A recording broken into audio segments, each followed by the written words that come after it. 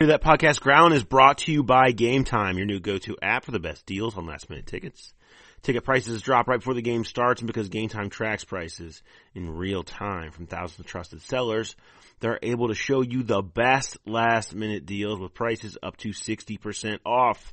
Maybe you're thinking about going to the Patriots game next week. Tom Brady, people pay to see Tom Brady. You want to pay to see Tom Brady, but you don't want to pay too much. Well, Game Time app is simple, quick, and easy to navigate. So download the Game Time app in the Google Play or App Store and score last-minute deals on tickets up to 60% off.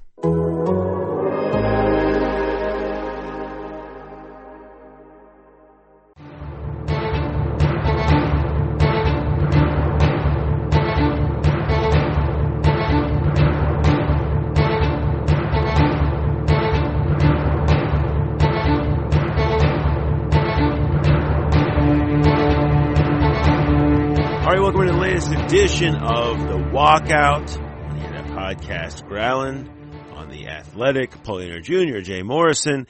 Jay, boots on the ground in Cleveland, fresh off an evening of undoubtedly of Christmas ales on Saturday. So giving the full, potentially hungover performance, but battling through. And I'm back here in Cincinnati after covering the Crosstown Shootout on Saturday. But still fully in the mix. So what's up, Jay?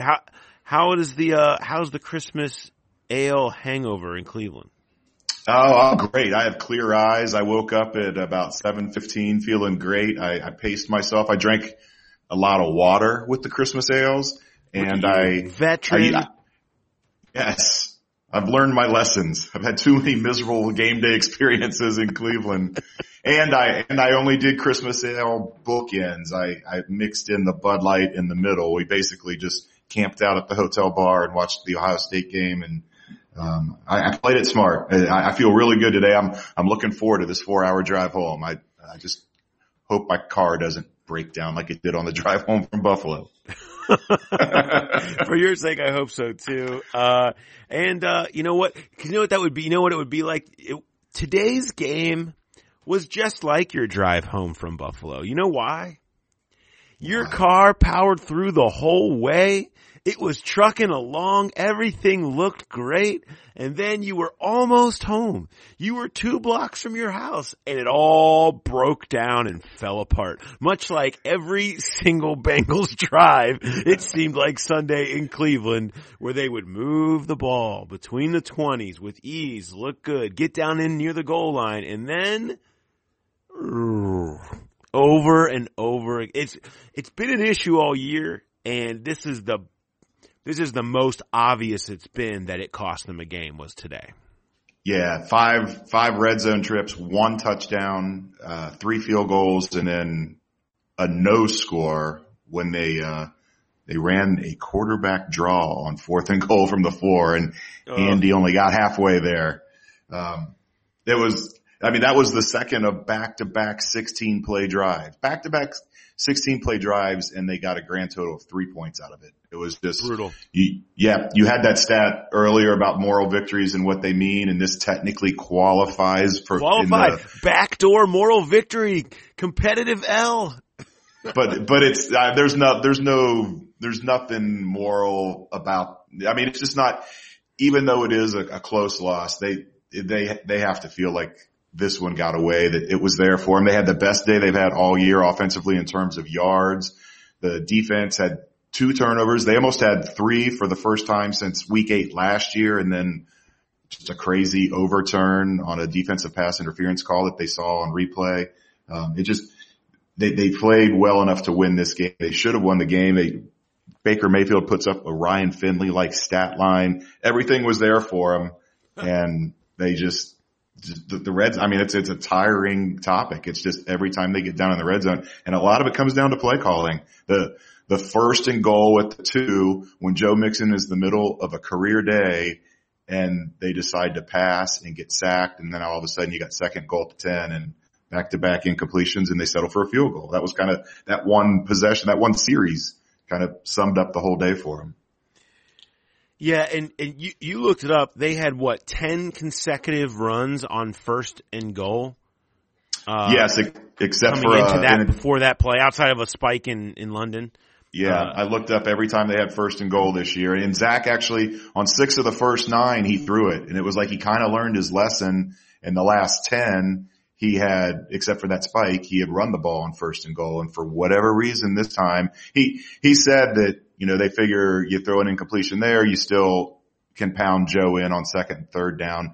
Never took into account the possibility of a sack. And it was a bad one. It was Trey Hopkins and Cordy Glenn both got beat. 2 Browns kind of met at Dalton at the 10, and it was the second and third down plays were horrible. Like Dalton threw one at Gio's feet, and then he bounced one to Stanley Morgan on third down. They just gave themselves no shot to score a touchdown on that series. I mean, the number of plays they ran Sunday in the shadow of the goalposts that were just disgusting compared to how good they looked when they weren't in the shadow of the goalposts is mind-blowing, because this is a team that was very good at that. I mean, very good at that last year. And maybe that's partly, maybe we're talking about this is AJ, John Ross injury stuff. I mean, those two guys were kings of the red zone last year. And Bill Lazor, was notable for having some great red zone play designs that really sprung people open. Maybe that's a hole in Zach Taylor's game, amongst all the critiques you can have of him. I would say that would be the biggest one, is some of the play calling down near the red zone all year has been head scratching. And I know he vehemently defended the 4th and 4 QB draw call, stating that there were 2 plays called. It's very standard stuff. You go out there, you got a couple of plays called, you call whichever one's most advantageous, and the QB draw is the right call, he said, basically with 5 in the box and a couple of deep safeties, that he should have walked. He said it multiple times in the postgame. He should have walked into the end zone. Mm-hmm. And while that may be true, now we've seen Andy in a lot of big spots actually run it because people aren't looking for it, and I get all of that. 4 yards is just a long way to go for Andy Dalton down there, and you hope it's wide open, and maybe he should have walked into the end zone. But man, I just am thinking of a lot of other people that I want to be doing a lot of different things other than Andy Dalton running the ball in that spot. Yeah, that feels like a second or a third down call. You try to catch him by surprise, spread him out, go 5 wide, and then let Andy run up the middle. And then if it doesn't work, then you go to a more standard play. And then you mentioned too the John Ross and AJ Green injuries that kind of affecting the red zone. Another big thing, Auden Tate got hurt today, and he's a big red zone weapon that they didn't have in the second half. He hurt his knee and he walked off the field, but he went in the blue tent and he went straight from the tent to the locker room. And I asked Zach about it after the game. He doesn't know the extent of the knee injury yet. That could be another huge loss for this team that's already without AJ Green. And really they used John Ross sparingly today. I don't know how much he started playing more when Tate went out, but they hardly used him at all in the first half. Very odd. It was not under the impression that we would see that kind of a pitch count on John Ross today. No, not at all. That was kind of, we were sort of under the impression that he was feeling good and healthy and he's activated, ready to go. Really surprised at his lack of usage. But you know what? Bengals fans not really knowing how to feel watching today's game. I go back. I'm gonna do it again. Sometimes when you win, you actually lose. And sometimes when you lose, you actually win. And sometimes when you win or lose, you actually tie. It's my Rosie Perez from White Man Can't Jump impression that I'm doing regularly, because it's very important this year, and it's never more important than today. Because Joe Burrow is the guy. And he proved it yet again on Saturday with another ridiculous performance. He's done it over and over again. We've been saying it here for a long time. But for those that are sort of maybe just starting to pay attention as it becomes SEC title game and now they're going to be number 1 seed in the playoffs. This dude has been doing this all year. He is the real deal. He is the undeniable, has to be number 1 pick. The only thing that can screw it up is win a game like today. Because you got Miami on deck in a couple of weeks. You assume you're gonna lose to New England next week. You're almost home. You're almost home at this point. Losing today, I think, was a huge thing for the future of the franchise. Yeah, because if the Giants lose tomorrow night, which they probably will at Philadelphia, if the Bengals would have won this one, they wake up Tuesday morning sitting in the number 2 spot instead of number 1. And yeah, the Giants probably aren't going to go quarterback, but still they want to be in this spot. And it was kind of like last week, there was some of those rumblings came back in where, Andy comes back and leads them to a win, and maybe they do ride with Andy, and then he throws the pick 6 early in this game, and it just kind of drove home the point that yes, they need to move on. They need to get Joe Burrow. They need to lose these games in order to do it. And like you said, I can't do a Rosie impression, but it's exactly what it is. I can't either. Yeah, no, I like it. It's pretty good. But yeah, they won by losing today. For all the fans that want to see them get the number 1 pick, today was a win. Yeah, and those fans are correct. I mean, that is the reason. It's the reason for hope. You're not watching what you're seeing out there right now, and with this year, there's plenty to have hope about, right? I mean, I think underrated job this year that we have not spoken enough about is the job that Zach Taylor and Brian Callahan have done in finding the way to put the running game puzzle together. Mm-hmm. They have figured out the mess that was, why it was going wrong, and found plays, found schemes, found everything that fits to this line and to Joe Mixon's eyes and legs, and have turned him back into a force again. And it has been notable. These tosses that they've run consistently, they've gashed him up the middle when they've needed to. They have thrown it to him a little bit more and got him into open space. And some of that is a little bit of stability on the offensive line with the return of Cordy Glenn. He has brought some of that. But some of it is them just figuring out how to make this work. And there is hope in that. There is hope in the way the offense moved the ball up and down the field today. There is hope in the improvement of the defense where Jesse Bates is catching fire a little bit in this defense for them outside of some bad tackling on that Nick Chubb run that kind of came out of nowhere. You have a defense that has improved this year and is starting to show you some hope. Nick Vigil oddly has gone from the absolute depths of awful linebacker play to being more than respectable in the recent weeks, more the guy that you thought you were getting. You have seen some hope there too, but you had a game today. Randy Dalton was kind of like, Matt Andy. Mm-hmm. It was whatever. And your hope resides in getting a quarterback that can carry you when enough of those other things are going right. And Joe Burrow's not going to do that immediately upon showing up here, but he is the closest thing to potential of changing the franchise. And that's where you combine that hope on the field that's happening over the course of this season with the hope of the number 1 pick. That's legit. And Joe Burrow comes in and does it with a very light contract, which just only enhances your chance to fix some of the other things that haven't been turned around yet. It's just, I still I don't know why I read my mentions on Twitter, but I still see people clamoring for Chase Young, and it's just not going to, it can't happen. I don't know how they could justify it.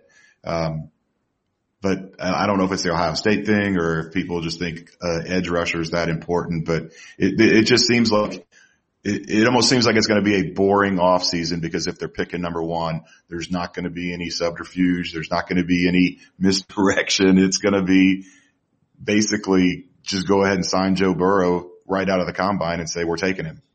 Yeah, I mean that certainly would be something that they could do. They wouldn't need to hide it. I mean, I don't think it would be a boring off season. I anticipate a lot of changes, but I will say, I mean, I do think that some of the development that you have seen is good, and you saw a lot of that today. There are problems that Zach Taylor has as a coach, and I think we have watched him live his growing pains this year. We have documented every step of those growing pains, and it hasn't always been pretty. And I'm sure he will look back on this year, next year, and sort of laugh at maybe his approach and the way he was going after some of the stuff and learn from that going forward. But he's going to need to fix some of the play calling stuff, particularly figure out how to be better in the red zone. And maybe that's personnel stuff. I think a lot of it's not. And some of the third down issues. But some of that stuff is fixed by throwing accurately, making better decisions, being able to scramble and create. Good quarterbacks make coaches look good. Like, it changes everything. I mean, was Kyle Shanahan a terrible coach when he started 0-9 and the offense couldn't do anything for them? No. Jimmy Garoppolo showed up and Kyle Shanahan's a great coach. You know, it's like it changes things, right? And I think that's a part of this too, is you saw the last 2 weeks have really been a lot of what Andy Dalton is, and that's fine. It's like some good, some bad, some meh. You know, you're gonna kind of have that, but to think that it's gonna be something that's gonna save the day is not. It's not always going to be the case, and it's going to be the case only a small percentage of the time. So, that's part of it too. But as far as today's game, before we go, I do want to dive, because, for anybody that still cares about the way the game is executed, I'm still, honestly, was still trying to figure out what happened with the DPI review on the interception by Jesse Bates. I mean, how was that challenged? What was the reaction of the sideline when that went down, Jay? Well, they weren't happy, but just because we haven't seen many calls overturned on, pass interference is reviewable this year. They did it a lot in the preseason, then they did a 180 and hardly do it at all. What happened was, I thought it looked like Will got there early. I even tweeted that. It said it looked like he got there a little bit early to break up the pass, and then Jesse caught the deflection, and they said they were reviewing it, and I was puzzled. I was like, it looked like a pretty clean catch for Jesse. I don't know what they would be reviewing. And then when they come back, and that's what they were reviewing. They were reviewing to see, they review all turnovers anyhow, but I think that was because they announced that they were reviewing that one and took longer. That's the only thing they were looking at, is if Will got there early and seriously impeded Odell Beckham's chance to catch the ball, which they judged that he did. The officials did not have a good day today. And Tyler Boyd even said it was bull crap, and he's like, this is the first time I've ever felt like the officials were on the other team's side. I'm trying to remember one specific, but basically Zach got a free challenge. I can't remember what the officials did, but it was a weird situation where then there was the one where the pass out of bounds, where they ruled it a catch, and it's like, okay, Zach's going to have to challenge this because it looked like the ball was bobbled. I think it was Landry. Beckham, or it was Beckham down the sideline. It was the second one. Mm-hmm. No, it was the second one. The first one was Beckham, where he kind of bobbled it. The second one was Landry, and they ruled that he caught it, and then you see the replay, and they're like, oh yeah, Zach's gonna have to challenge that, and he'll probably win. And then the officials get together and discuss it, and then they change their ruling on the field, and Zach never has to challenge it, because that would have been his second challenge. It was just a really odd. There's a lot of meetings and conventions with the officials getting together and talking things over. And even early on, what about the Vigil play? I mean, the early interception by Vigil, where they got. You could argue what you want about Njoku having possession as a catch, but then they gave Vigil the run back. Like, if you're gonna say that he picked it or recovered it as a fumble, like, the two guys were wrestling for the ball on the ground, and then they gave him the 30 whatever yard return. That's wild. Yeah. And they called it a fumble at first, and then they reversed it and called it an interception. And then even that, I had my phone out. I was ready, because the fans in front of us, here in Cleveland, the press box is like right almost at fan level, and the fans were so fed up with the officials. And I had my phone out ready to record, because the double birds were going up every time they changed one of those calls. Because Zach made it like a last ditch, just a hope and a prayer kind of challenge, looking for pass interference on a call late in the game. And I was like, oh my God, if they overturn this, these people are going to lose their minds. And they didn't. They upheld it, and that pretty much ended the game. And it ended any chance the Bengals had of coming back.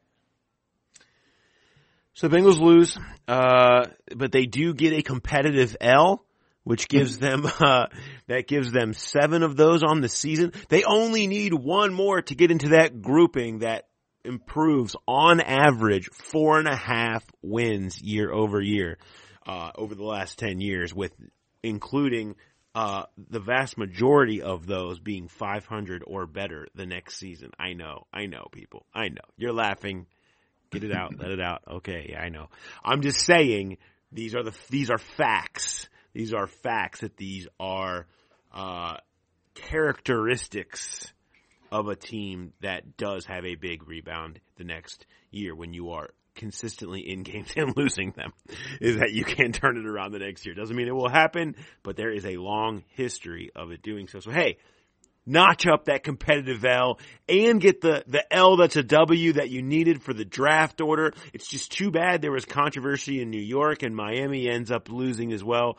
Maybe Eli Manning can rise from the quarterback grave on Monday night and pull off a W against the hapless Eagles. And the Eagles go to basically get eliminated from the playoffs. Well, I guess not really. In that division, you never know. But the Eagles go in 2 huge weeks, could possibly lose to Miami and the Giants back to back. I'm sure that wouldn't irritate an Eagles fan, though. No. I mean, they're a very reasonable sort. The Redskins playing the Packers that tough in Green Bay today. I mean, it's all set up. If the Giants can find a way to stun the Eagles Monday night, the Bengals fans have to be feeling really good about getting that number 1 pick, because that gives you just another buffer. You could still win another game and not have it cost you. Win at Miami or win the finale against Cleveland, and you're still guaranteed the number 1 pick. We saw Andy do it. Andy came off the bench and led him to a win. Maybe Eli does it Monday night. Maybe he does. We shall see. But for today, the Bengals lose, but actually win in Cleveland, 27-19. And we will be back, of course, with the main Hear That podcast, Growling, on Tuesday, which, of course, available for free on iTunes, Google Play, Stitcher, wherever you listen to your podcasts. We are there for you. And then our bonus episode on Thursday this week. I hesitate to even put this out here, but I'm going to. I think we're going to have LSU beat writer Brody Miller on for our bonus episode on Thursday, who just wrote a fantastic piece on the evolution of Joe Burrow, the leader and galvanizing figure, and when it's an awesome story on sort of how he became this incredible leader at LSU and just got his teammates to buy into everything he was doing, and sort of a lot of behind the scenes stuff and who this guy is, on top of obviously the player that you see on the field. So I'm going to try to have him on the show this week. If we get mixed up and can't do it this week, it will be very soon. Looking forward to talking to him. So that would be on our bonus episode, which is only on The Athletic. And a reminder, subscribe. You can give it as a gift. We would love to have you. We think it's more than worth it. Hundreds upon hundreds of writers, all deep inside stuff, plus all our bonus podcasts and everything else. So we hope that you would subscribe, read Jay's piece that's going to be up, which is going to be on sort of all the goal to go stuff, all the red zone #woes, for the Bengals. But anyway, Jay, be safe. Drive back. Try to make it all the way. Don't get caught right as you get close to the goal line with a busted car. You don't want that. Don't repeat history. I gotta get to the Mansfield Arby's before they close. Get that Mr. Tickle and be on your way. Jay, appreciate it. And for our producer extraordinaire and Chris Meany, who is also up for podcast awards as a host. He's the man. So for him behind the scenes for now, but you can also catch him in front of the mic on many other podcasts on The Athletic. Shout out to him. We will talk to you on Tuesday. Have a good one, everybody.